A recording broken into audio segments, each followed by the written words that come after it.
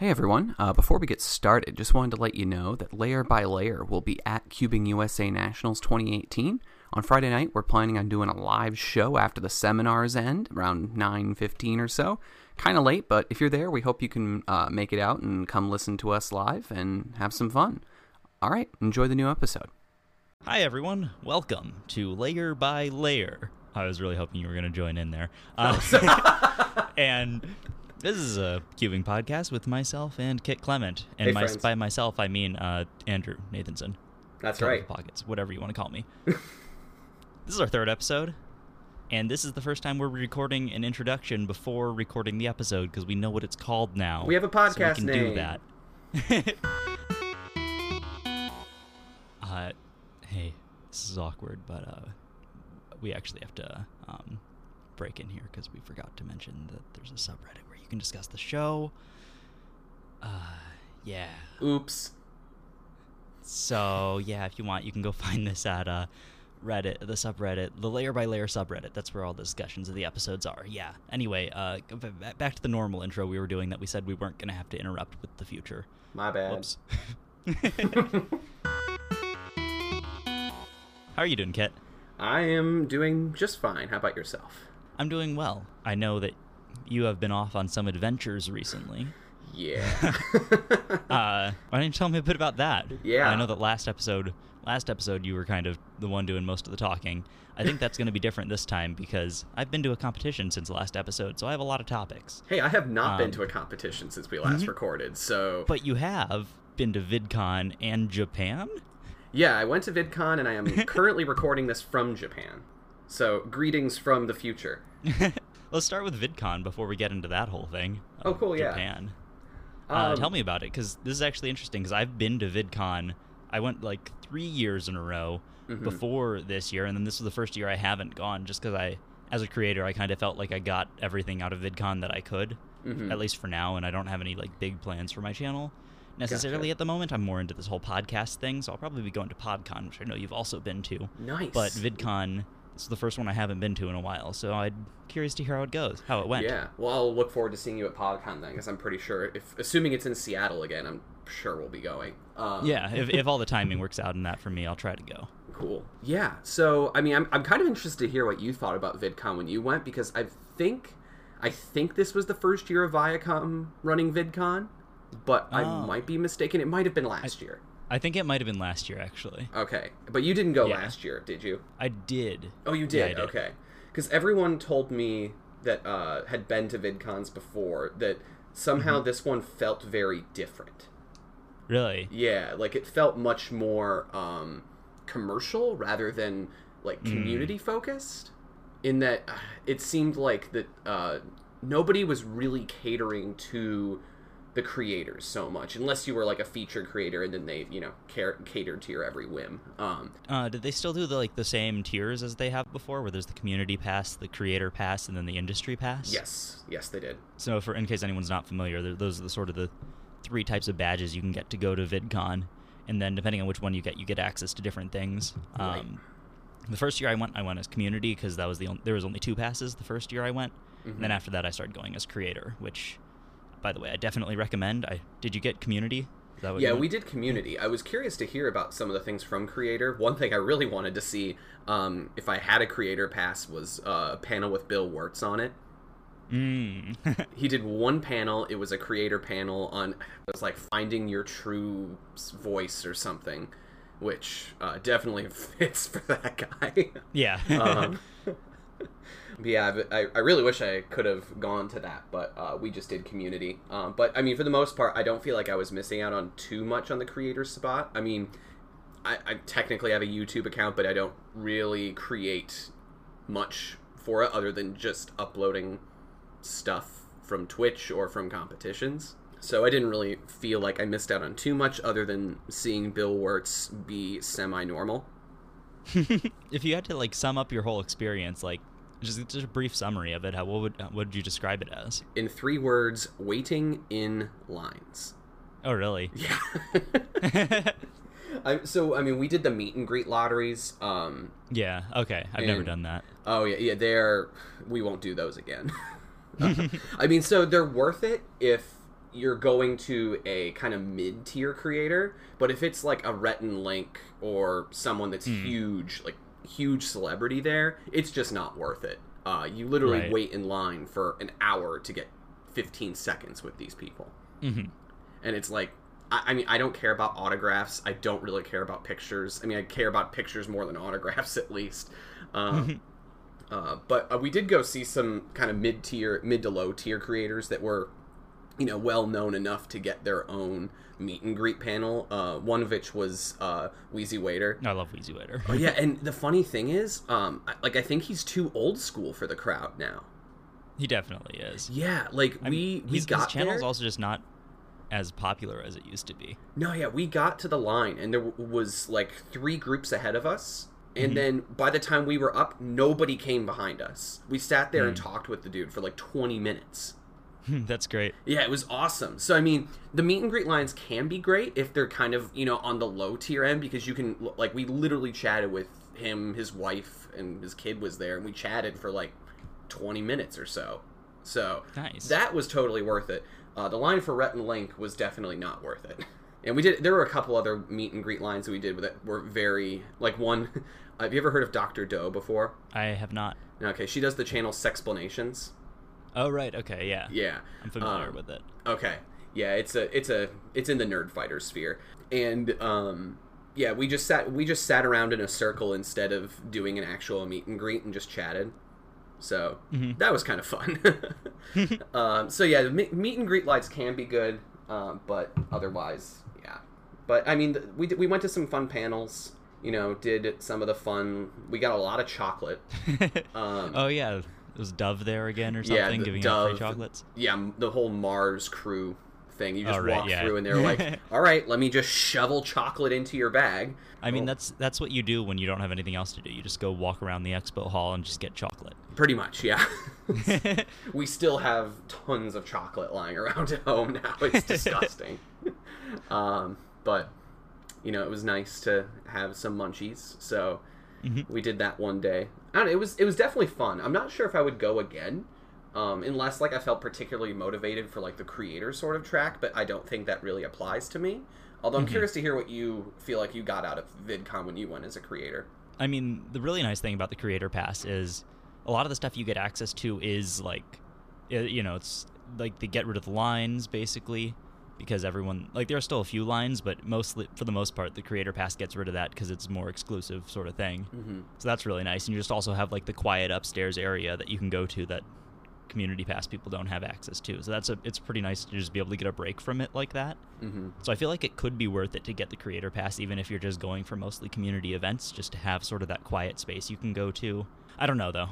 But as far as what I actually got out of it as a creator, I would often, it was mostly, I think I more got like inspiration out of it than actual like super actionable things. Like every once in a while I'd pick up a tip from someone or an idea for something that would be really actionable and I could immediately apply. But for the most part, it was just being in that sort of creative environment with people who are doing the same things and being able to be a little bit more inspired by them and stuff. So a lot of the times, if you look back through my videos, I would like start a new type of video or something right after coming back from a VidCon, just because I have new ideas just from being in that environment. Okay. So that was more the useful part of it for me. Gotcha. Yeah, so I don't know. It was definitely fun to go. Like I don't feel like I had like a terrible time, but I don't also think like I had like a good enough time to want to go to an event that's just swarmed with like 15-year-old girls. Yeah, you're not exactly the target demographic. No. You would fit in a lot more in the creator area though. True. Yeah. So yeah, I'm curious to see what that would be then. Although I don't really feel like, you know, I could get a lot out of the things in the creator side of it. I don't think it would necessarily add that much to your experience, just like for someone who isn't going as much as a creator, except for just having it be a little bit more chill, the whole experience. Yeah, there was the whole like TanaCon thing that happened too, which I didn't even know was a thing until it was I didn't shut follow down. that at all. Yeah, so I've just heard people talking about it on Twitter and stuff. What barely goes up must crash down like hell.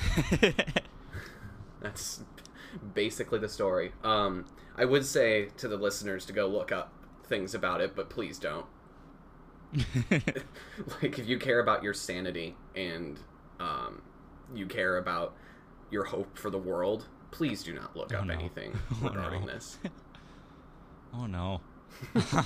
Well, speaking of Bill Wirtz, how's Japan? Nice transition. Okay, well, I will say, do look up things about Bill Wirtz. Yes. If you do not know who we're talking about. I only say this because I know saying don't look up Tanacon is only going to make you want to look it up. Please just look up who Bill Wirtz is instead and watch all of his videos. Yeah, I agree. I fully endorse this as well. Yes. Anyways, so Japan. So I'm surprisingly not jet lagged. Really? Which is incredible. Maybe it'll hit you when you come back. I'm sure that going east is way worse than going west. It was just a miserable experience, the flights out. So because I went to go visit my family for the 4th of July holiday in Seattle. They were all doing like a family reunion up with my uncle that lives up there. So it was kind of cool. Got to go see my family in a 3-hour drive instead of like a 4-hour flight. Yeah, so that was kind of fun. But I flew out to Japan Thursday morning at 6 a.m. the day after I went to go visit them. So I got home at about like 10 p.m. Wednesday night, started packing, finished around 1 a.m. And because I'm not teaching right now, I'm not really accustomed to getting up to an alarm recently. And when I've tried to set an alarm to force me to get up a little earlier because I've been kind of on full degenerate mode recently. Yeah, so I've been trying to like set alarms to like shift my sleep schedule back to a normal spot. And every single time, like the past 3 times, I didn't even hear my alarm. Oh, really? Yeah. So wow. It being 1 a.m., I have a flight that leaves at 6 a.m. I was like, I'm just going to stay up all night. I did that recently. Yeah. But yeah, so 3 a.m., I got in my Reach Now car, some like car share service in Portland. Drove that to the airport. Flight left for San Francisco at 6 a.m. Then I had a flight that left for Tokyo from San Francisco at 11 a.m. This landed at 1 p.m. Tokyo time the next day, with adding 16 hours into it. So it was like a 11 and a half hour flight or so. Yeah, so I got it to Tokyo, went through customs, got on a flight to Osaka that arrived like 6:30 p.m. So this was when you take time zones out of it. And then you add on all of the trains I had to take from Osaka to get to Kyoto. That was about 27 hours straight traveling. It's more than a day. And I didn't sleep before that. Oh no. Yeah. So how are you functional? Great question. Let me just say that the shower I took when I got to my hotel room was near orgasmic, and bed, I think I slept for about 11 hours. What exactly are you there for again? I'm here for a conference. It's the International Conference on Teaching Statistics. Okay, very specific to your... Yes, very specific. But it's should be a lot of fun. I'm going to a workshop starting tomorrow. Today I just kind of been doing a little bit of sightseeing. The weather here is ridiculous right now. There's remnants of a typhoon that are pouring over Japan right now and causing like floods and mudslides everywhere. Thankfully things seem relatively sane here. Like we just barely got missed by the rain last night and didn't get near as much rain as we were forecasted to. But there's also a super typhoon, which, if you're unfamiliar, is basically like a Category 5 hurricane that is looming off the coast. So we'll see what happens. Oh boy. Well, it's forecasted to go into China, not into Japan currently, and kind of toward Korea. So even like the worst case path that goes straight for Korea, it would give us a butt ton of rain, but currently there's, even though the worst case forecast right now doesn't seem that bad, just more rain on top of like all the mudslides that have been happening already. So the bus that I needed to take to get to from the airport to my hotel was out of service because of all of these rains, though. So that was really fun, having no data and no ability to read the language, figuring out how to get to Kyoto when like my one researched method of getting there was not functional. Like it literally took me 30 minutes to figure out it wasn't functional because I was trying to buy tickets at the ticket machine and was like, why can't I buy this ticket? It was giving me all these weird error messages. It just, nothing made sense. So I had to take like 3 different trains here instead. But I hear, so that's great. But you made it. I made it, and I slept very well, and somehow now feel mostly functional. We'll see how long that lasts. Yeah. I'm glad I'm getting to podcast with you during this brief window. Yeah. Yeah, today was a great day for this since there's not much conference going on. Well, my life's been a lot more calm than that. That's good to hear. I have had Western Champs since we last spoke. Yes. So I have a lot to say about that. So if you want, we can move right into follow-up. Yeah, let's do it. Just taking a quick break to let you know that our podcast is sponsored by Sarah Cook. She does a lot of designs for competitions and does a really cool t-shirt store of cubing apparel. We're both big fans of her. Yeah, that's right. We're both doing this ad. What? Where'd you come from? Yeah. Well, she actually designed the logo for our podcast, so there's an example of her work right there. Yep. It was dope. And yeah, if you want to check out her work, it's on Instagram at Pastel Cubes, and you can find links to like her other stuff there, like her shop to get the t-shirts and other design work done. Mm-hmm. And she wants you to let her know if you need anything designed, because she can do that, and she's really good at it. That's right. She's done a lot of cool competition logos. Heartland Champs, I'm pretty sure, was designed by her. And she did awesome staff shirts at that competition, too. So her work is A+. We really appreciate her for helping us getting our podcast started out with a dope logo. So definitely go check her out. You know, Kit, this joke won't make sense until later, but I would say her work is A++++++. Whoa. Cool joke, man. Alrighty. We'll explain what that means later. All right. Shall we get back to the show now? Yeah, I guess. All right, so at Pastel Cubes, at Pastel Cubes on Instagram. Go check it out. So Western Champs. It was a pretty cool competition. Was it your first regional competition? It was my first regional competition. Yeah, I mean, ask me questions about it and stuff. I have a few things in the notes here that I can talk about specifically.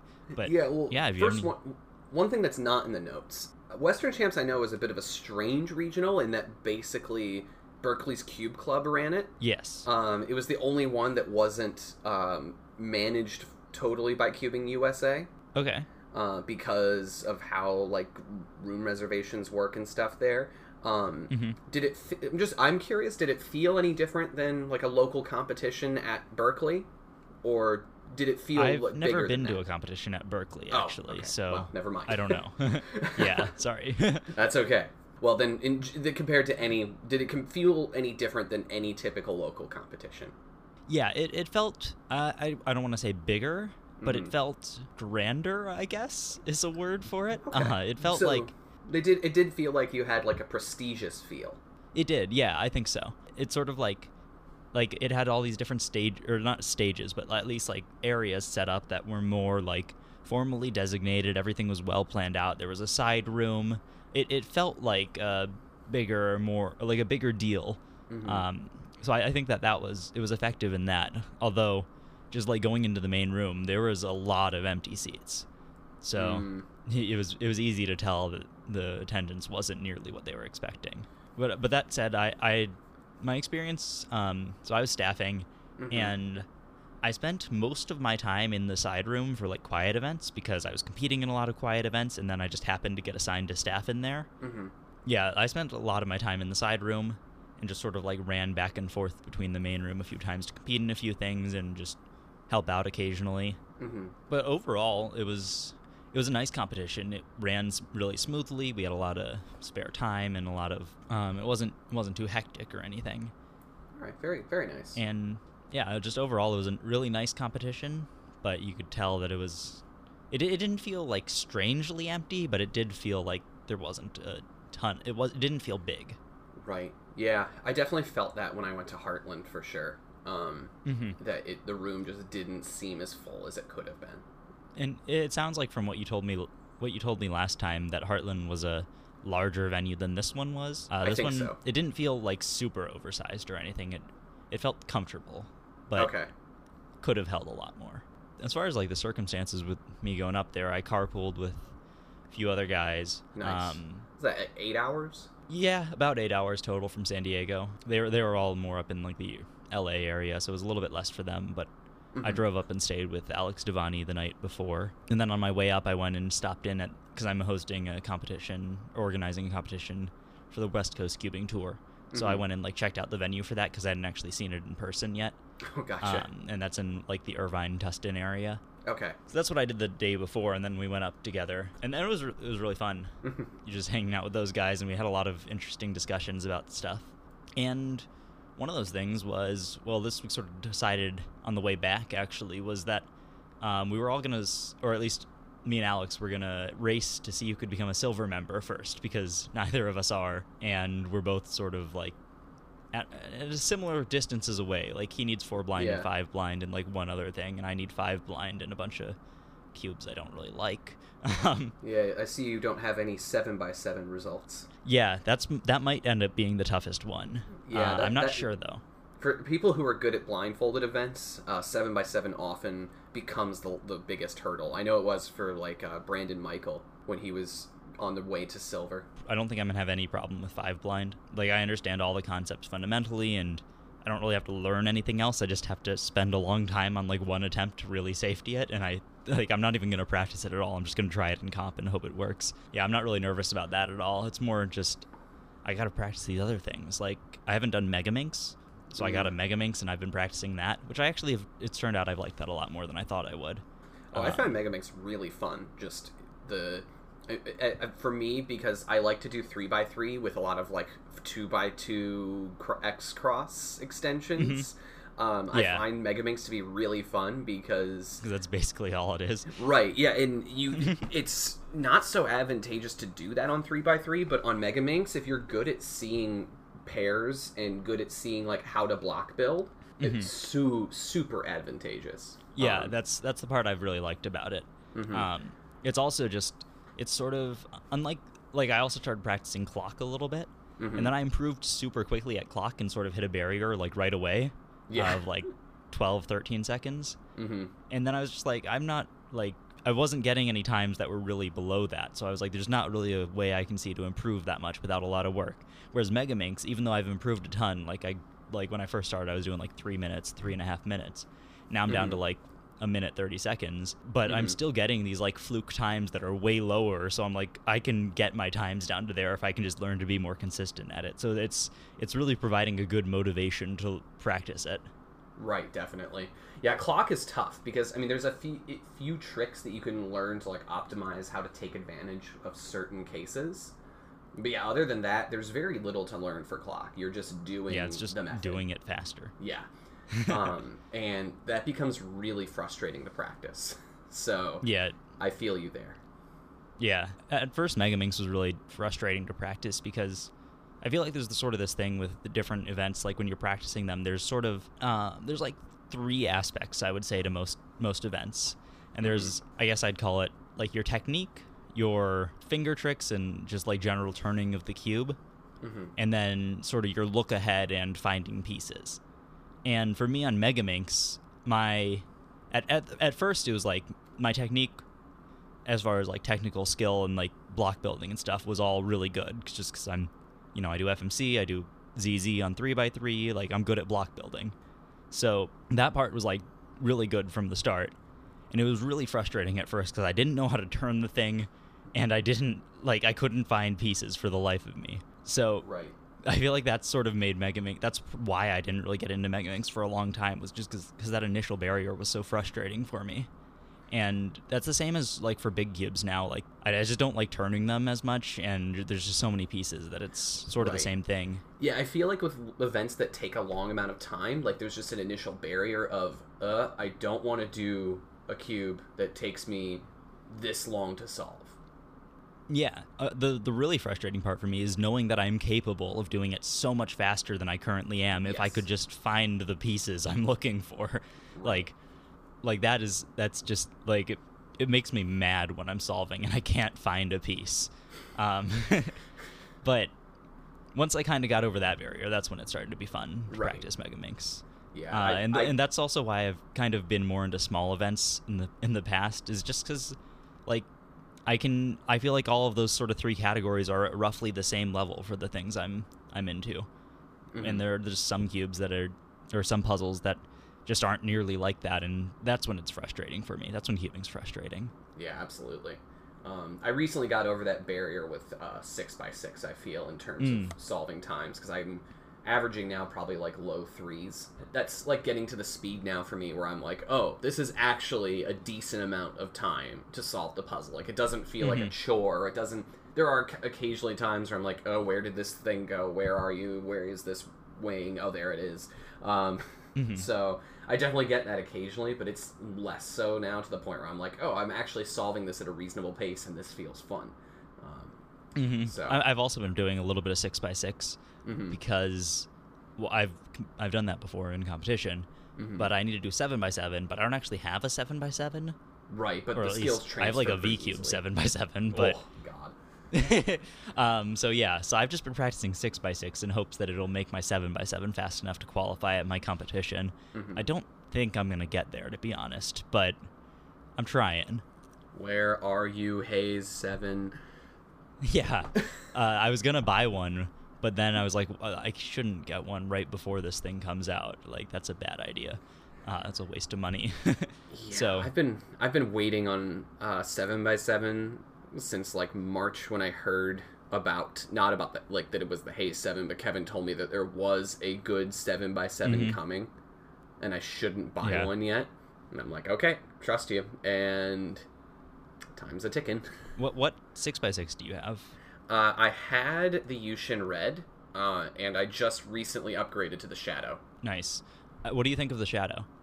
So, I think it's not as good as everyone thinks it is, but it's definitely a step up from my Yushin Red. I don't have a Shadow, but I tried one at Western Champs, a Shadow M, and it was just so underwhelming after all the hype about it. Like, everyone was saying, like, oh, this is like better than 5x5 hardware.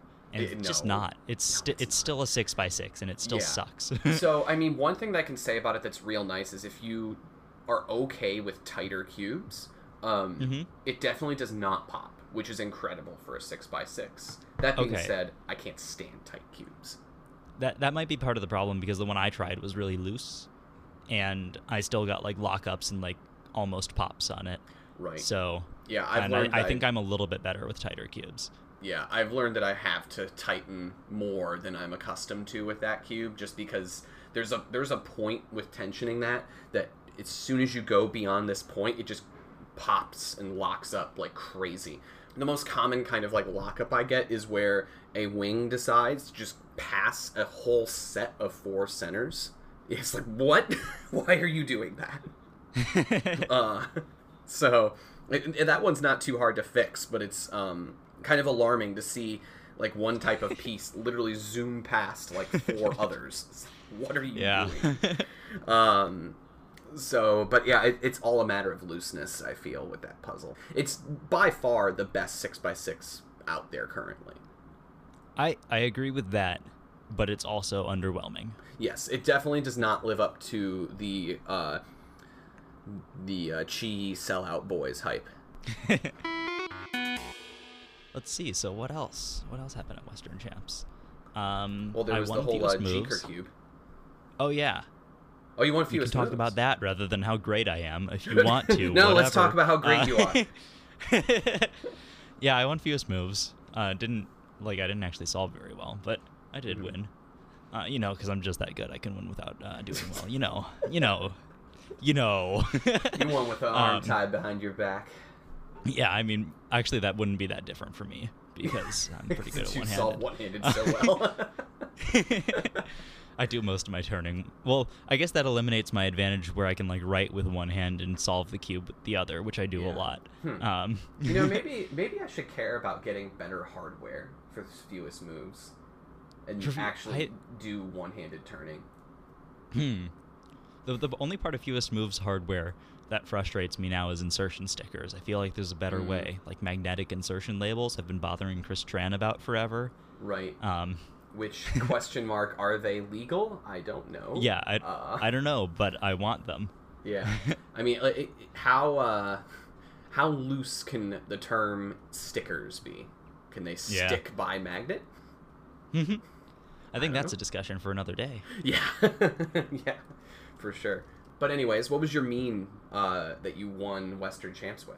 It was 28 flat, Oh, but my okay. first solve was a 32. Oh, wow. So was that 32, 26, 26? Yep, that's what it was. Oh, okay. Yeah, the first solve was very frustrating because I could see it was an easy scramble. And basically I found this like really cool thing, and it just felt like it should have a continuation. And I made the mistake you should never do in No. FMC, which is just getting stuck on one thing. Yes, absolutely. And- That's my biggest problem Yeah, so- I have right now. What happened was basically in the first 5 minutes, I found like a dumb solution that was a 26 to 3 corners. Mm. And it was just like the first thing I saw. I just built a block, then kept building blocks until I had that. Right. And 5 minutes in, there's definitely no harm in writing that down just as Yeah. like an absolute It was safety. probably more like even a 2-minute backup solution, basically. Yeah. And then I spent maybe 45 minutes working on this other start, which seemed really good, Right. but obviously wasn't. And Yeah. so then I had to go with my 2-minute backup solution. Yeah, I do really appreciate the safety of getting a at least meh 3-corner skeleton early on. Yeah, I Because agree. it does give you like the ability to really explore much later than you otherwise would be able to if you had Mhm. found, instead of 26 to 3, like 21 to 4. Like I would say that those are fairly equivalent skeletons. That 21 to 4 maybe being a tad better. 21 to 4 is pretty good. Yeah, it can be. I mean, 21 to 4, I would expect 30 or 31. Depends on the type of 4. Depending on the type of 4, of course. Like if it's pure 2-2, But, sure, I might expect 29. But I think that's actually one of my best strengths in FMC is because I can do insertions really fast. Like I'd be comfortable doing a 4-corner skeleton in 9 minutes. with like 9 minutes to go on the clock Yes, I do that all the time. and getting optimal. Yeah, I can get optimal or at least optimal non-nested usually. Every once in a while I do miss optimal, but it's worth it for having the extra time Yeah, to absolutely. like explore other things. Right. So yeah, I feel like insertions are probably, for a long time they were a really weak point for me, but then I've just practiced them a ton, and I think they're now probably my strongest point in FMC. Yeah, I definitely don't feel like I'm that strong, but I do feel relatively strong. The issue for me is I get really nervous doing, Oh yeah. like, because I definitely can do a 4-corner skeleton and get at least non-nested optimal within probably about 12 minutes or so. But it just makes me shit my pants. Yeah. The only time I've been nervous recently in a competition with insertions was at Keep Portland Quiet when I had, it was like 16 to 3 edges, 3 corners, and then I used reverse NIS to find an insertion that reduced to 3 corners. But then I wrote it down wrong, so I ended up having like 3 minutes left to do the insertion, and I barely got it in time. I think I was writing with like 5 seconds left on the clock. Wow. What was the that was- final on that one? I got a 27, so that was actually Nice. pretty decent. Yeah, those are good ones. I had a recently at Rose City. I had a 14 to 3 edges, 3 corners, and got a 24 on that. That's good. Yeah. That's slightly better than average insertions for that. Yeah, definitely. I found I think it was an 8 mover that canceled 1 for the edges, which helped out a lot. Yeah, I find that on 3... this is turning into FMC time. I find that on 3 edges, 3 corners skeletons, about half the time my insertion isn't just comms. Like, it's like a block comm or some kind of reverse NIS thing. Yeah, I don't use reverse NIS very much. I find it a little too time consuming. Mm-hmm. But That's true. I end up trying to just kind of trace pieces mid insertion rather than reverse NIS. I usually set up to pieces to certain spots and then reverse NIS at just those spots. Gotcha. That makes sense. So I don't have to like go through my whole skeleton and waste all that time. It can be a little bit more efficient with it. Okay, yeah. Maybe I But should anyway. play around with doing it more. Anyways, yeah. Before this turns Yeah. into the FMC podcast, let's get back to layer by layer. But yeah, that was fewest moves. So that was it was good. I was happy with the last 2 solves at least, and I'm sure I could have done a lot better if that first solve was, if I hadn't been dumb on it. Oh well. So let's talk about these. However you pronounce it, Geeker, Geeker, Yeah, I whatever think I said cubes. Geeker last episode, but from watching some Chinese videos, they pronounce it Geeker. So I've been going with that pronunciation. So you have one now, I do. and I tried one at Western Champs Yeah. that Matt Dickman had. I think he got basically like the first one because he ordered it with like rush shipping the day it came out or something. Yeah, so we actually ordered the same day with the same rush shipping method, but Nice. his happened to get there like a day and a half earlier than mine did. So, yeah, bummer.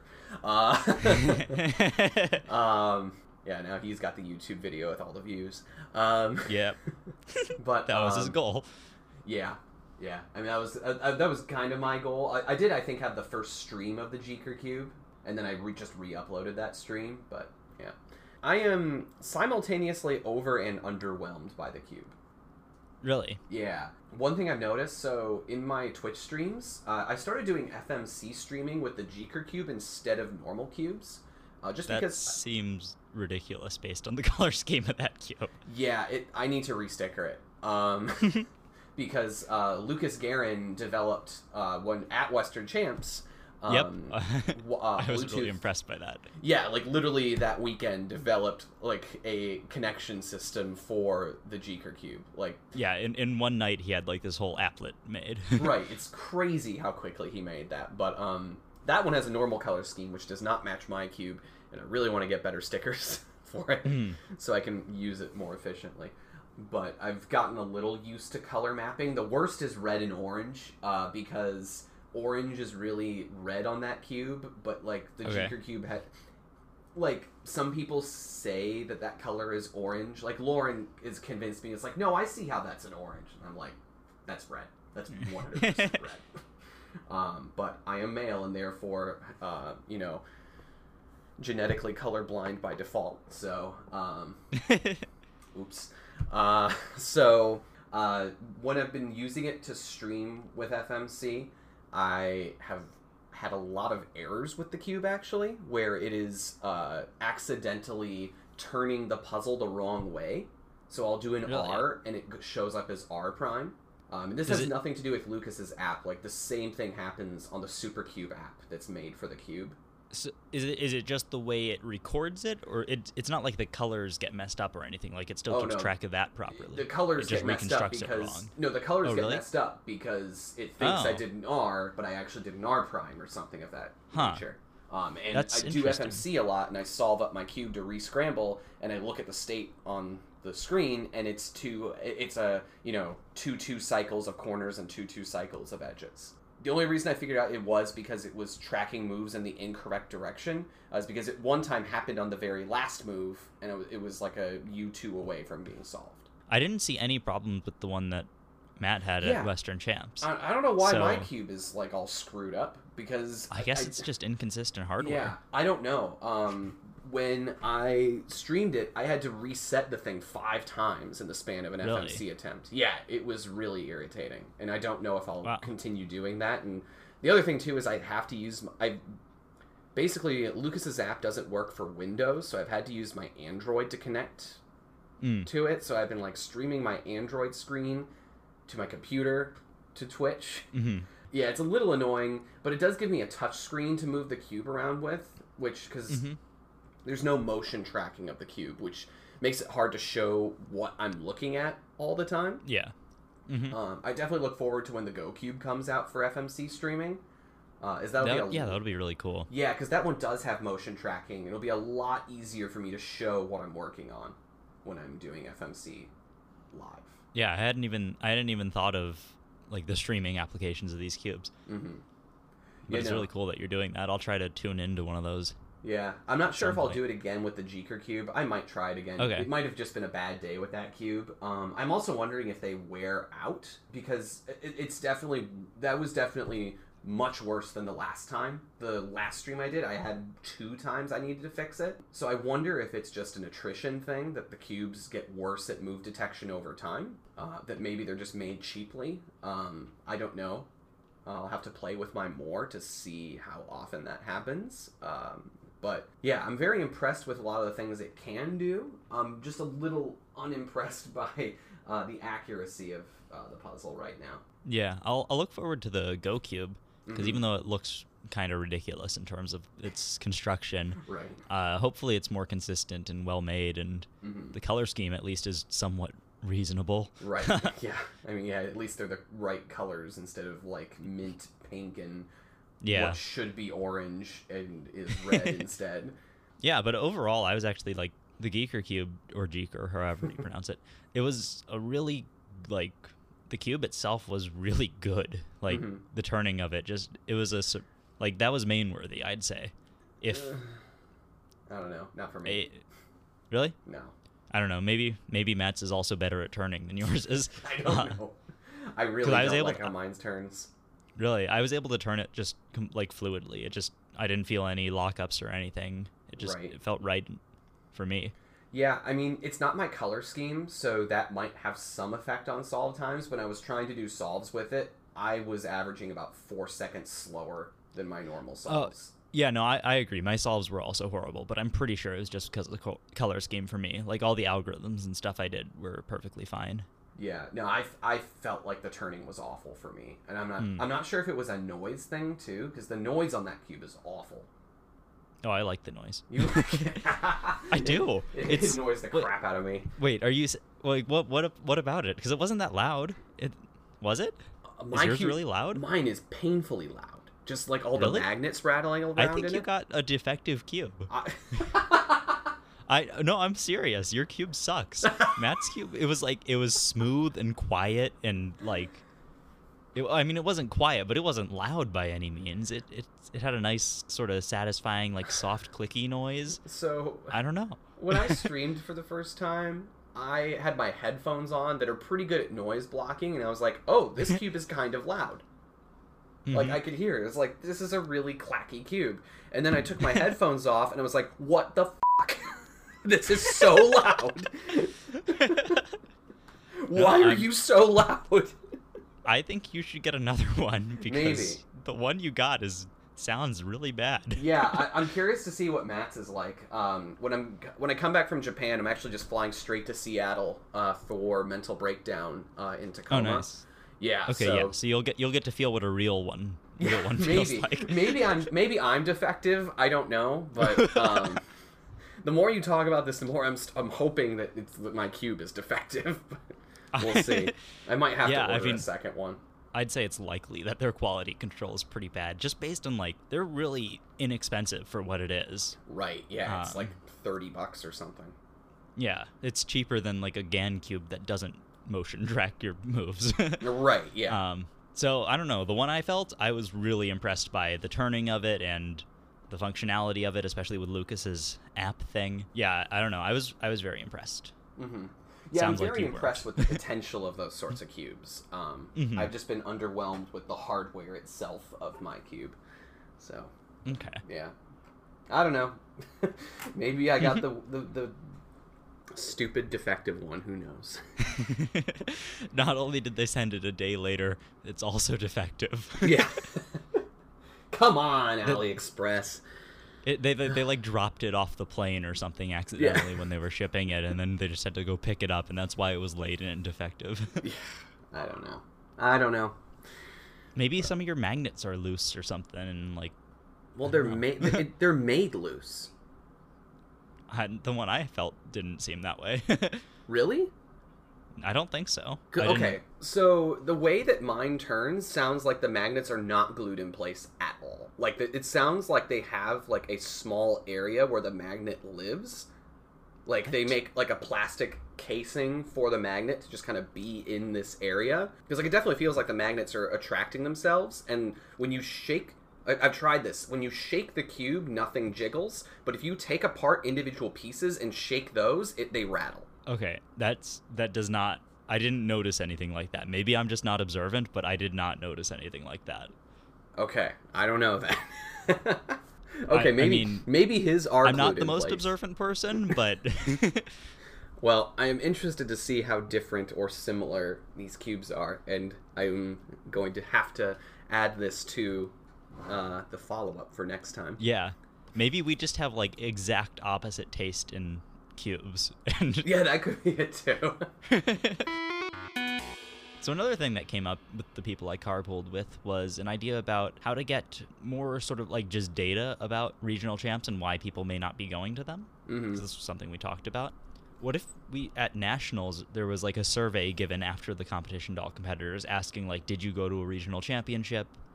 If yes, like what like just getting more data that way, like, because I feel like since these things are all supposed to be sort of connected to nationals, that could be a good way to gather data. Right. The one concern I would have with using nationals competitors as your sort of frame for your survey is that nationals competitors, by virtue of traveling, are very willing to travel. So I think that this population frame is going to be generally more supportive of regionals by virtue of already traveling for nationals. I would be interested in seeing, though, like how many people say, yeah, I traveled the nationals, but I didn't travel to my regional championship because I was already going to nationals, or that sort of thing. That is true.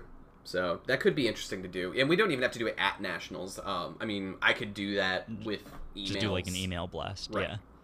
I could do that after nationals to see why, or even right now, to be honest.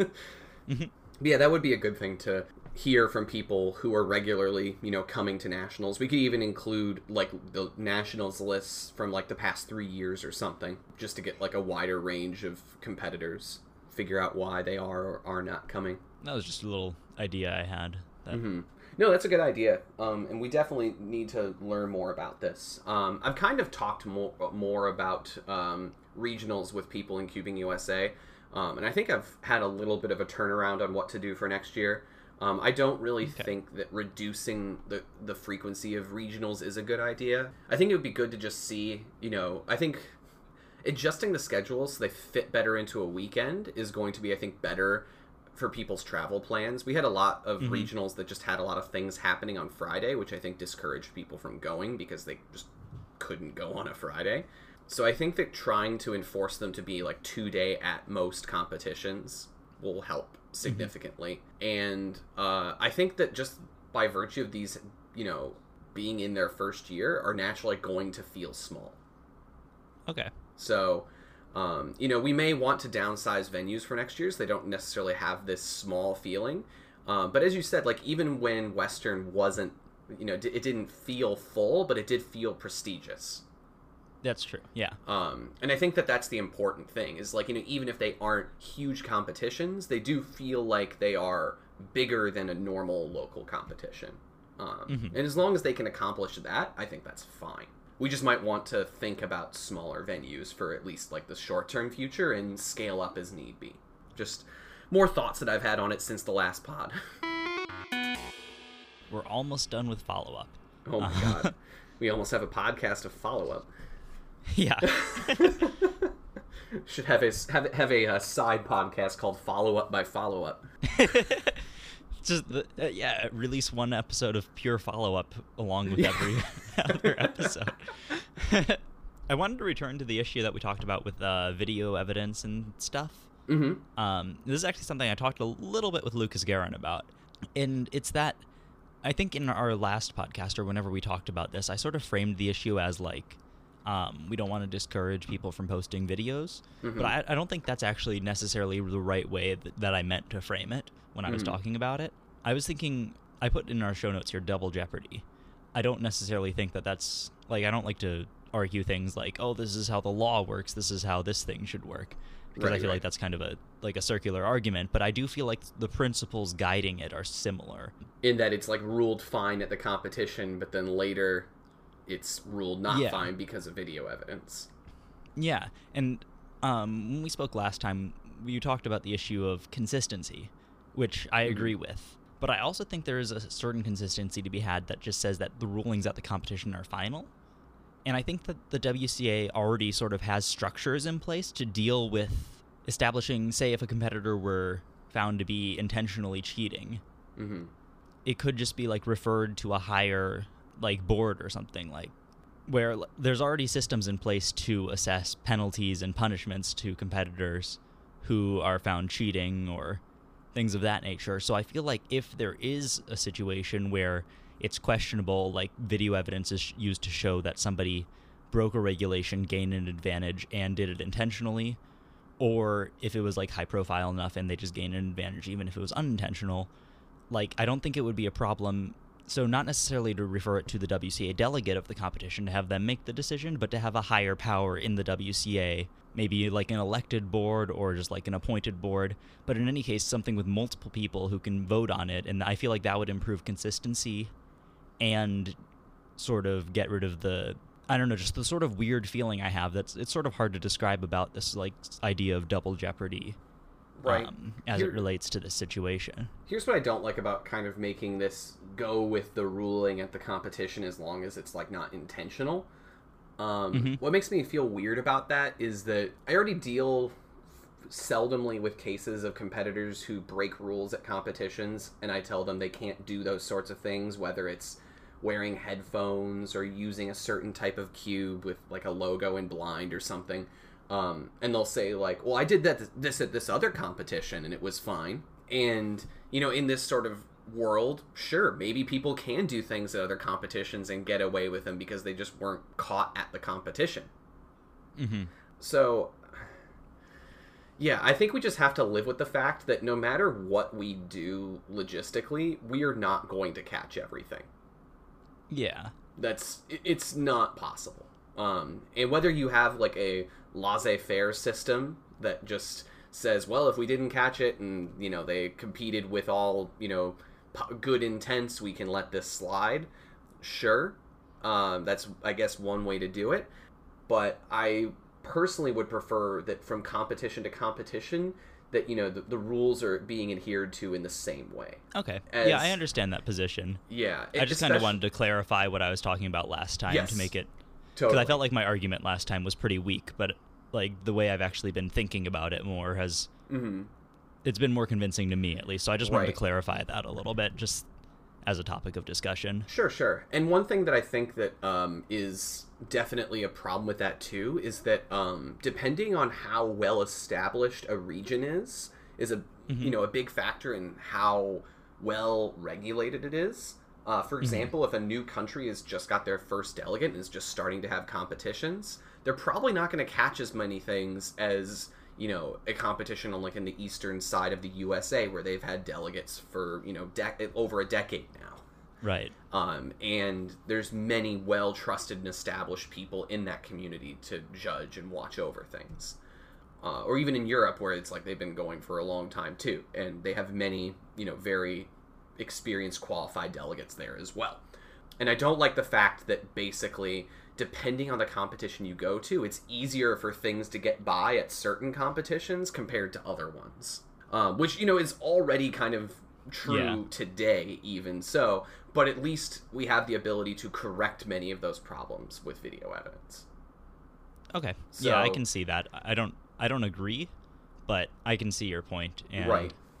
I prefer a system where we can, like, I can look at what has happened at other competitions, and I can say, like, recently, it was some 30-second solver, but he got a +2 on an M slice off. And I submitted a result correction to the team for it. Because, no, people shouldn't get away with these things, and if this person goes to a competition and says, like, oh, this was a +2 last time, I don't have to have a stupid argument of, you know, no, well, that's not the rules. The rules say this is a DNF. You should get a DNF for that. Okay. So, yeah. Anyways. It does. I see the consistency argument, especially with just giving competitors the wrong idea if they never learn the right way. So I hadn't considered that aspect of it. Yeah, I guess that's maybe that's a selfish argument because it makes my life a lot easier. But that's my argument for trying to, you know, I guess keep things the way they are right now. Okay. Yeah. So Albuquerque. Albuquerque. In Albuquerque. That was a great song. Yeah. just to start. It was weird, even for Weird Al, as someone who has listened to his music for a while. I hadn't heard this one, and it is probably his weirdest song, in my opinion. Oh, yeah. It is esoteric. It's really, really freaking weird, but good. Oh, yeah. Yep.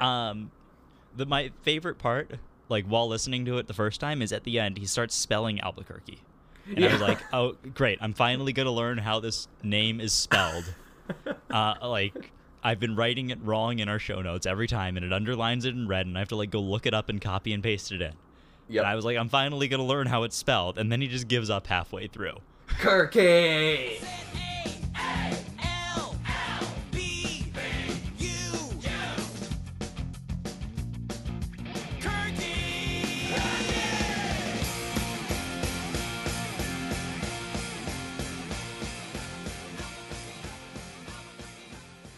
Yeah, he's like A, L, B, U, and then there's a music break.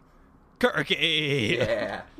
Although, to be fair, the way you spelt it, you didn't even get the first 4 letters right, even though he did spell out You're the right. first so 4 I learned about the U. That was useful. That's like what made me think about it. I was like, oh, that's a U there. Yep. And then and then it was like, oh, I don't get to learn the rest of it.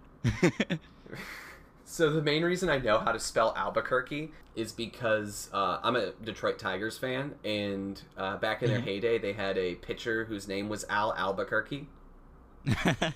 Wow.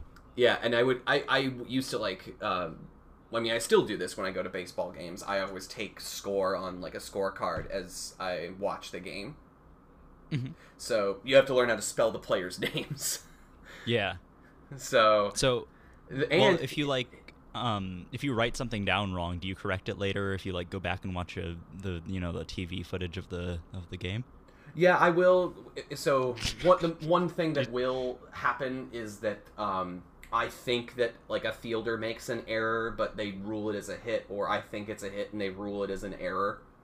Mm-hmm. So every time I do go back and check to see what the official rulings were on everything. Oh, okay. Good. I was just making sure you were consistent in your use of video evidence. That's right. No, my scorecards are legit. Anyways, but Albuquerque, the player, spells his name differently than Albuquerque, the city. There is an extra R, I believe. I can't remember now. I know how the city is spelled, but I can't remember how this player's name was spelled anymore. There's an extra letter, though, in the player's name. I believe it's ALBUR Kirky instead of ALBU Kirky.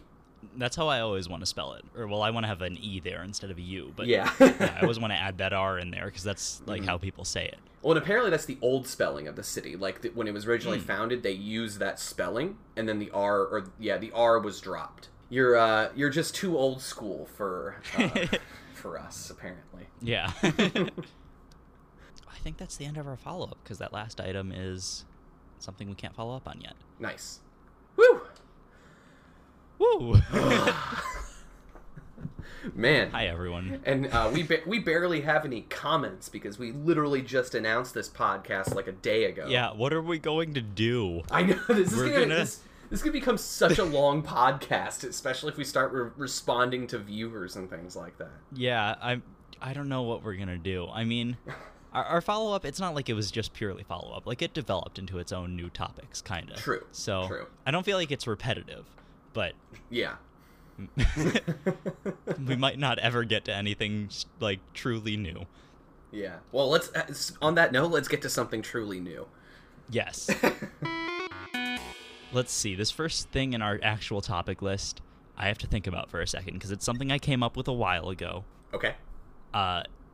And I need to like figure out how it actually works because I'm trying to remember it, but it's kind of interesting. It's like a challenge for our listeners and you a little bit. Okay, I'm ready to be challenged. So let's say this is kind of like a little riddle, and it's similar to another thing you've probably heard before, or a lot of people have probably heard, but I'd be curious to see. But it's sort of unintuitive. So let's say you're solving a 4x4. Okay. And your goal is to solve it in less than 40 seconds. Okay. And let's say that you're not a great 4x4 solver, so just like you solve it in 200 moves. I actually don't have any idea how good that is for 4x4, but I think that's a lot of moves. Yeah, I think it's a lot. But for the purpose of the question, let's say you take 200 moves to solve it. Okay. Okay. I've changed my mind. Okay. You're a 4x4 solver. You're doing a 240 move solve, so you're even worse. Oh, but your goal's a little bit less lofty, okay? You're just trying to get it done in under a minute. Okay. Let's say you do the first half of your solve, so the first 120 moves, at 2 turns per second. Okay. What TPS do you need to average for the next half of your moves in order to reach your goal of solving it in under a minute?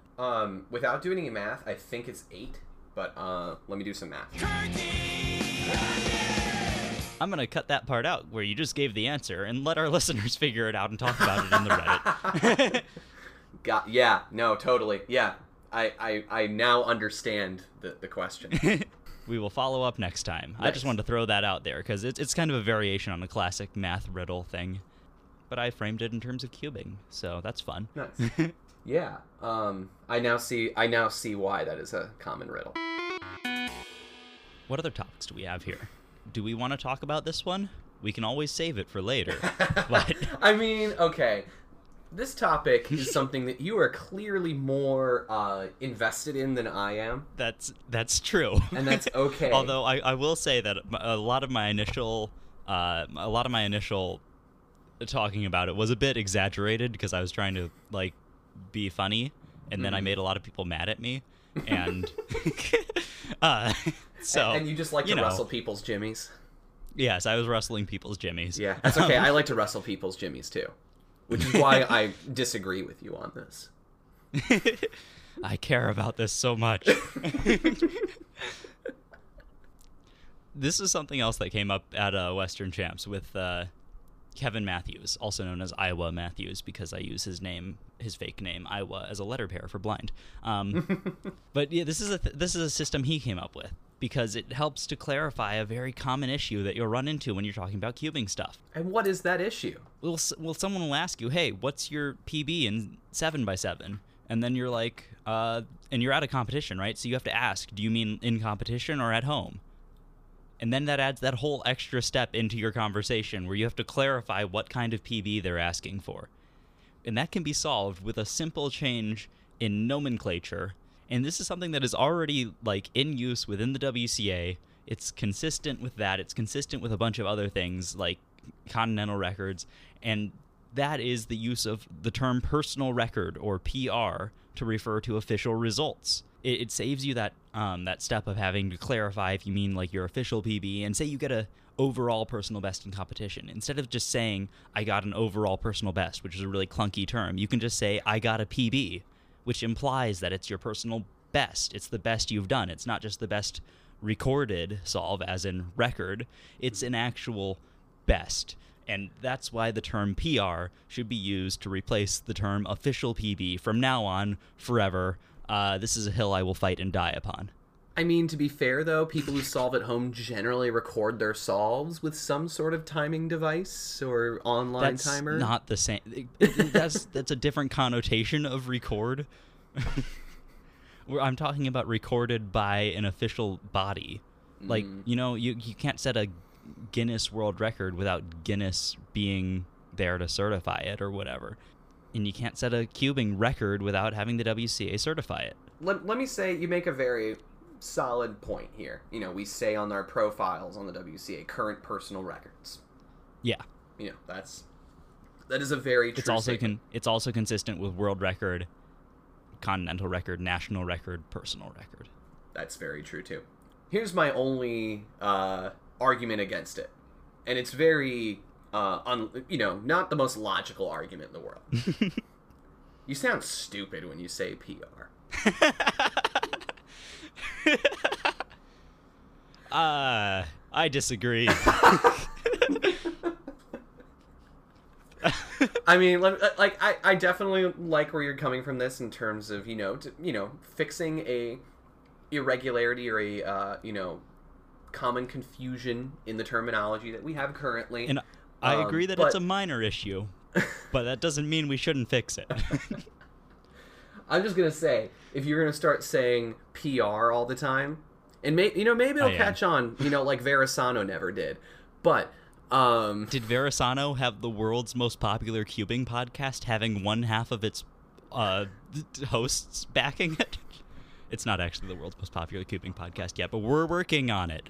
Getting there. Maybe PR can do it, can take it someday. And you know what? I'm rooting for it. I'm still saying PB. Oh darn! But I'm rooting for you guys. All right, I'm rooting for you. I'm just not part of your system. I'm not a part of this system. My dad's not a phone. Yeah, I don't know. I like it, and I've gotten a little bit used to saying it. When I first heard it, it sounded really dumb, but then Kevin convinced me with his arguments, and I realized that it actually is it's a thing that comes up relatively often. Like, in all seriousness, like, I do have to make that clarification of like official or unofficial, and I see it all the time. Yeah. People needing to clarify that. I mean, we can just say official PB and unofficial PB. Yeah, but no one does, and it's like, if we're gonna change the way we say it anyway, why not change it to something more efficient and already in use by the WCA? Yeah, well, you tell me. I can't. That's the point.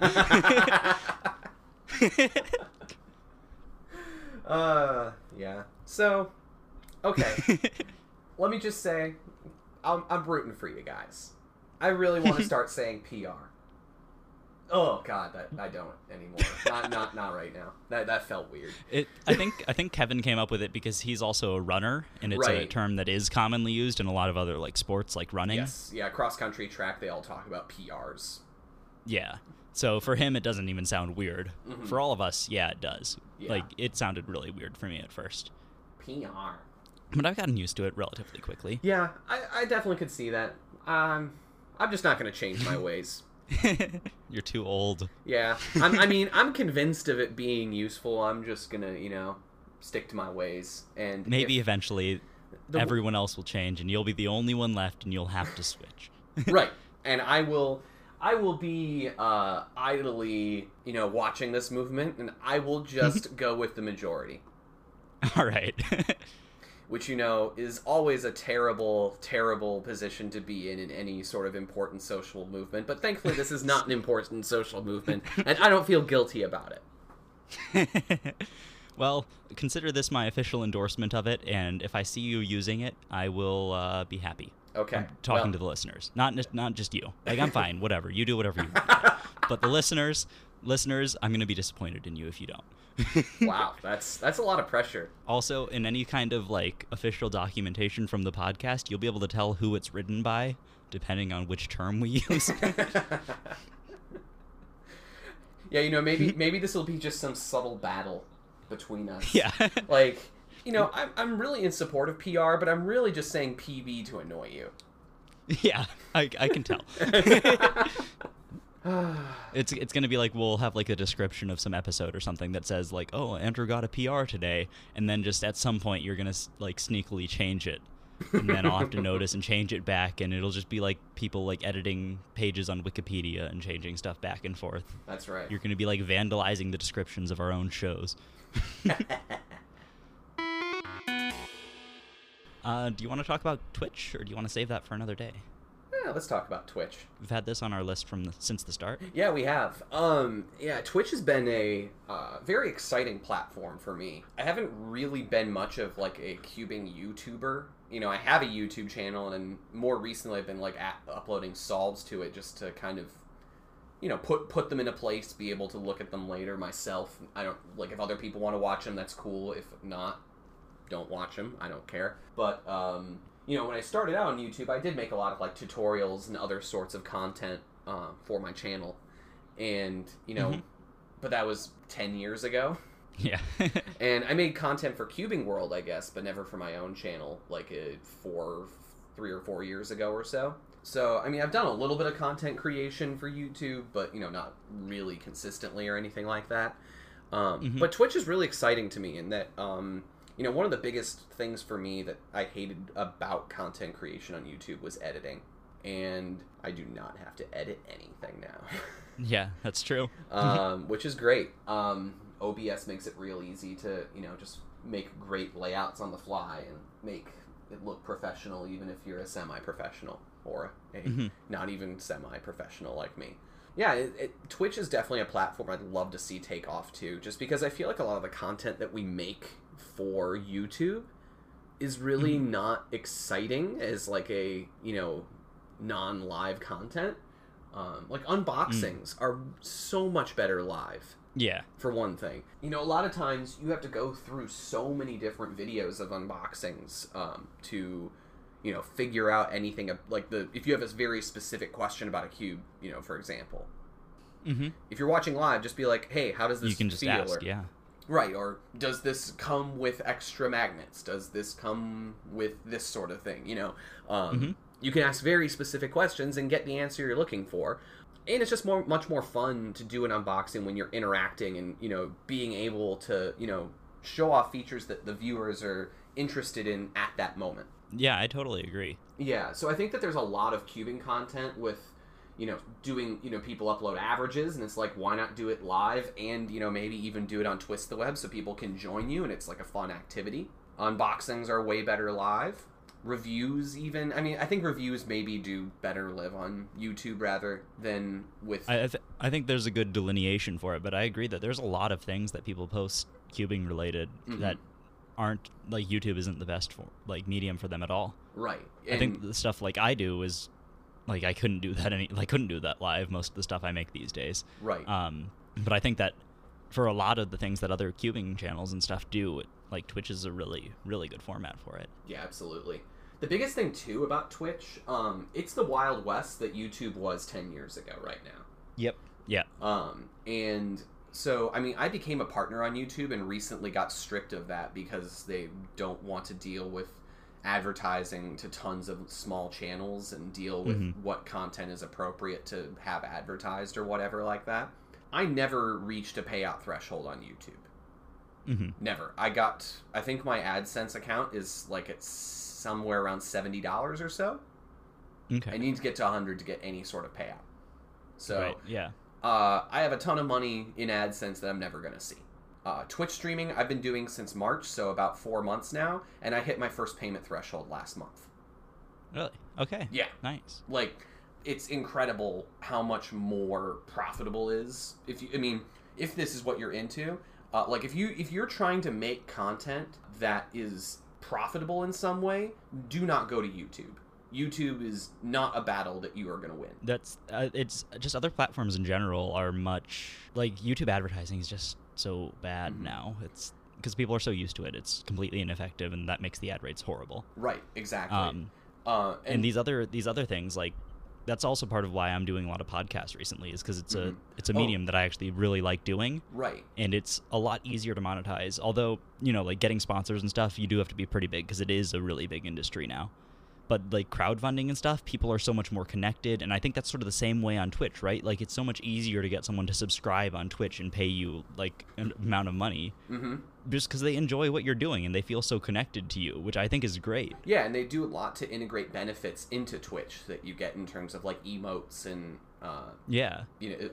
no ads and things of that nature. So.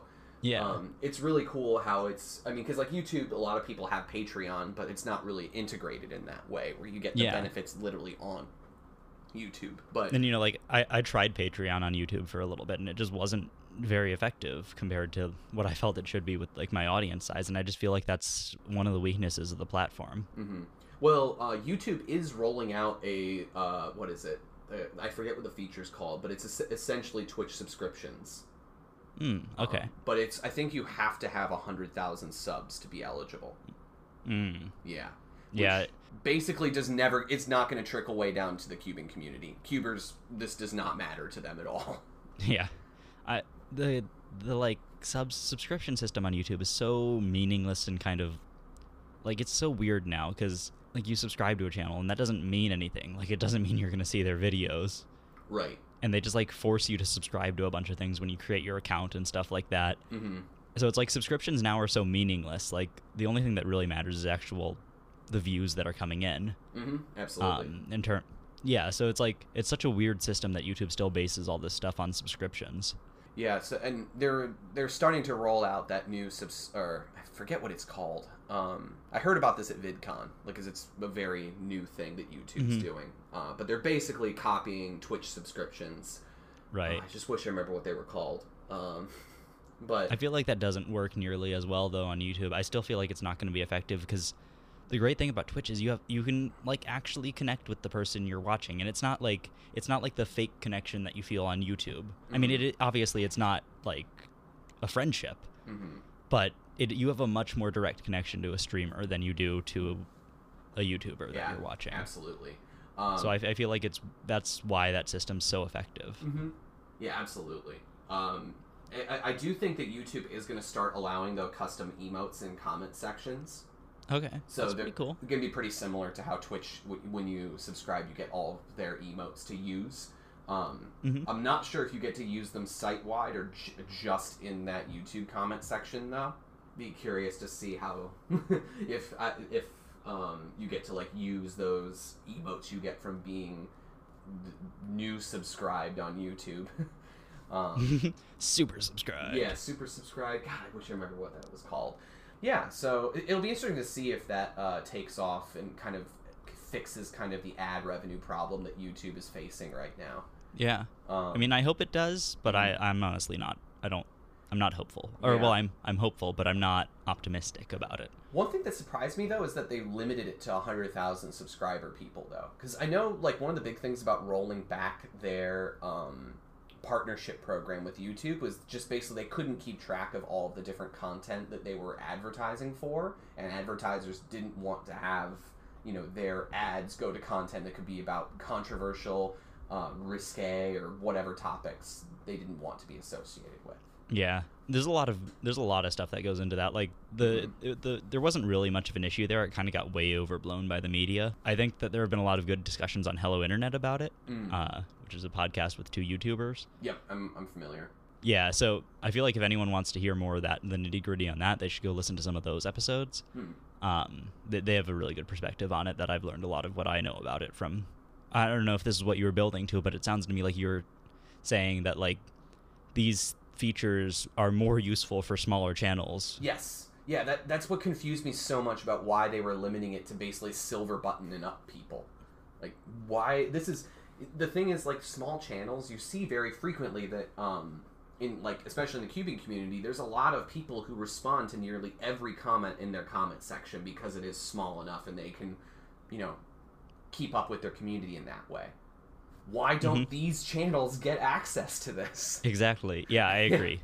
Yeah. Maybe it's just like a matter of scale at first. Like they'll roll that out later. Right. Yeah, I don't understand why it needs to be... maybe it is just to work out the kinks and the bugs, and that's totally respectable. But yeah, hopefully that does roll out to YouTube and can make its way down to the lower rungs of YouTube, and specifically to a lot of cubing channels out there.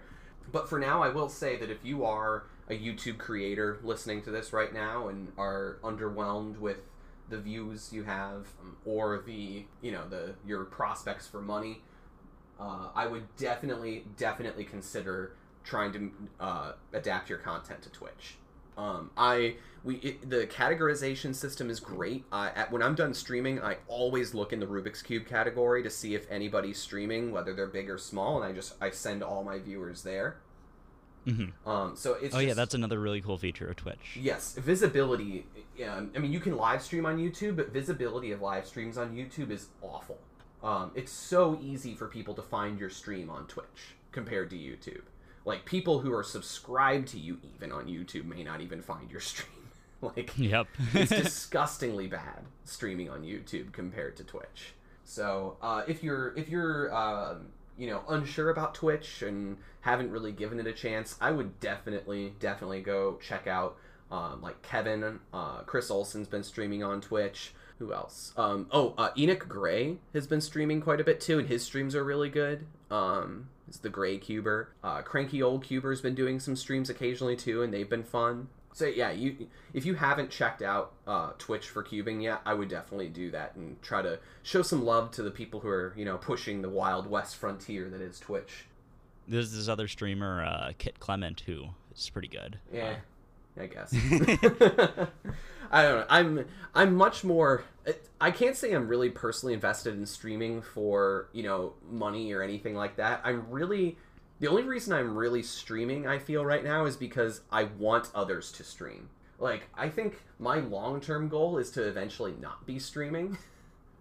I just I want there to be streaming on Twitch.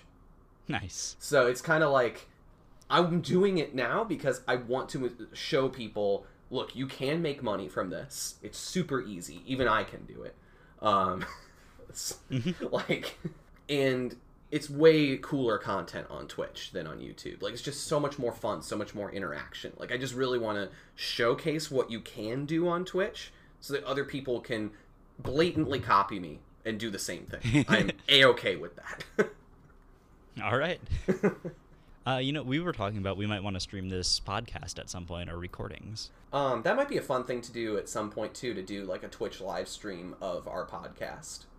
Yeah, we might want to look into that more. Yeah.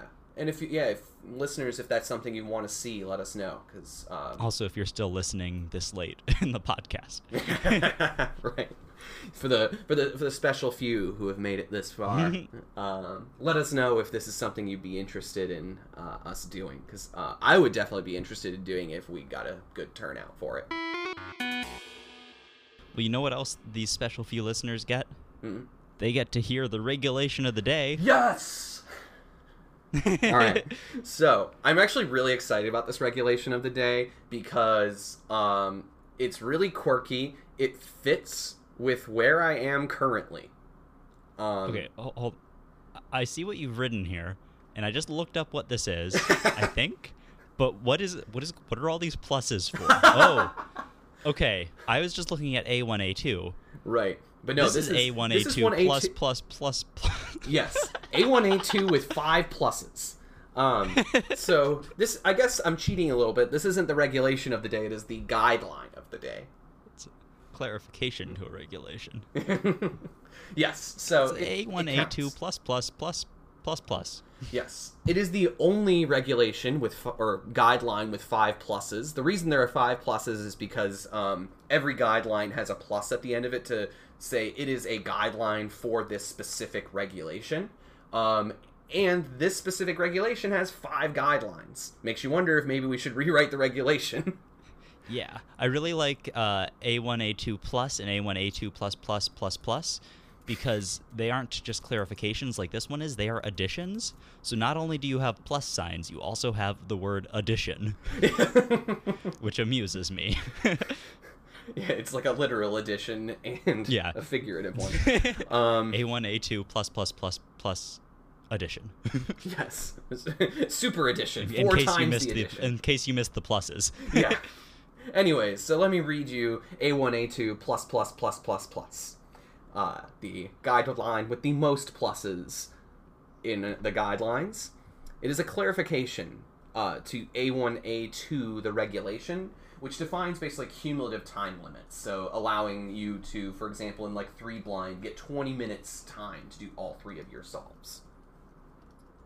And this clarification says that events where a time limit per attempt is defined by the regulations, which is done for 3x3 fewest moves and 3x3 multi-blind, must not have a cumulative time limit. Okay, so it's basically saying these are events that you can have, like fewest moves is a 1 hour time limit. Mm-hmm. Multi-blind is 10 minutes per cube or 1 hour, whichever is lower. Or right. What? Yeah, whichever is lower. Mm-hmm. So it's just clarifying that you can't set your own time limits for those events. Right, which would be kind of weird. Like, imagine for FMC, if you did 10 minutes. Yeah, or like if you did a combined time limit for a mean of 3 of an hour, and like they recorded the time it took you to submit that solution, and you had an hour to do all 3. That would be kind of fun. I mean, that actually sounds kind of fun. I'm not gonna lie. Like, having 1 hour and basically getting 3 sheets and having to turn all 3 in. Yeah, that would be fun to do unofficially, or like you could stream it on Twitch. So many fun streaming ideas. Anyways, the reason that I said that this is fitting for where I am is because I'm currently in Kyoto, which is very close to Osaka, and in this spring there was a competition in Osaka that broke this guideline. What? Really? That's right. They, for multi-blind, multi-blind? Yes, okay. It was a best of 3, but with a 1 hour combined time limit. Or not combined, cumulative time limit. I always mix those terms up. A 1 hour cumulative time limit.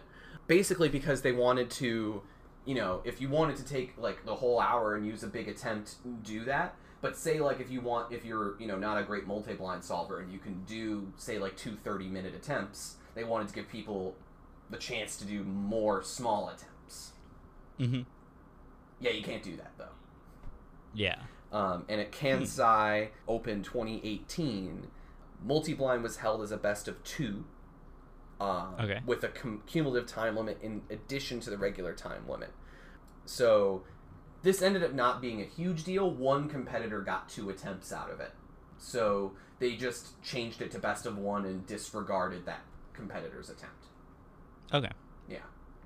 So that's why I said I thought this regulation of the day was kind of fitting. Yeah, that's interesting. Yeah. That's not even something I would have like thought of as like it just doesn't seem intuitive to me that to set up a competition like that. But it is pretty clever if it were allowed. Yeah. Yeah, I mean, so people have asked me at like when I've held multi-blind as a best of 1, it's like, can I just do 2 and they'll only take like this amount of time? And it's like, if I do that, I have to allow everyone to take 2, which means they could take 2 hours. And it's kind of weird if you allow that to happen, just because, like, you know, what if, say, you have a really good multi-blind solver, but they just bomb their attempt, like, just get a lot of DNFs? Then you're, like, giving, like, a competitive advantage to the people who get 2 attempts, because they have, like, 2 chances to maybe beat, you know, like, a very low score, because, you know, maybe Mark Boyanowski did a multi-blind and got, like, 23 out of 42 for, what is that, 4 or 2 points? Yeah, 2 points. There's also the case where, like, say you were a little bit more lenient with the time limit. Say you had a 2-hour time limit for 3 solves or something. That's 4 points, not 2 points. Sorry, I had to correct. I did not want to be mathematically incorrect on the podcast. I've already done that way too much in a competition before, so. It could also be the situation where, like, say you had a 2-hour time limit for 3 solves or something. So, like, the fast people would be only doing 2 solves, or not the fast people, the many cubes people. Right. But what if, like, then they could use that as a situation where, like, halfway through their first solve, they're like, this memo's horrible. I have no chance at this. Yes. And just stop the solve at, like, 30 minutes in and get a whole another attempt out of it, basically. Right. Yeah, maybe something. They do that. Yeah, it's definitely weird. Like, I definitely... There's good reason why we don't allow it, for sure. Mm-hmm. So... Yeah, I'll admit, when I first saw this in the show notes, I was like, did Kit just not, like, come up with a regulation for today? Because it's regulation A1, A2, which just sounds like a made-up, like, the first thing you would think of. Yeah. And then 5 pluses. I was like, what is he doing? No, that is actually the regulation I wanted to talk about today. Because I thought that was the most fitting. Yeah, I like it. Thanks for coming by and listening to Layer by Layer, a cubing podcast by myself, Kit Clement, and Andrew Nathanson. And me. Sorry, I can say your name too. You don't have to say your own name. I'm like a Pokemon. I want to say my own name. Andrew Nathanson. Andrew used. Andrew surf.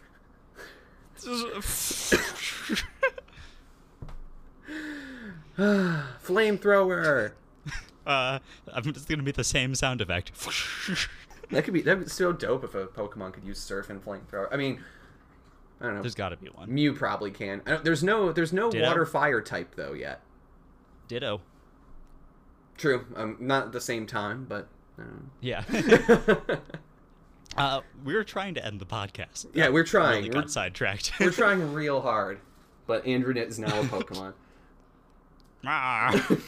We'll follow up about it next time because our follow up definitely won't be an hour. Andrew. All right, Andrew. Do you want to say bye to everybody? Andrew.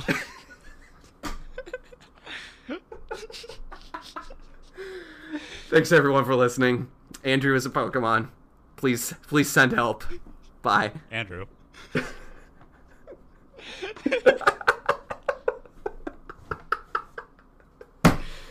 Oh my god.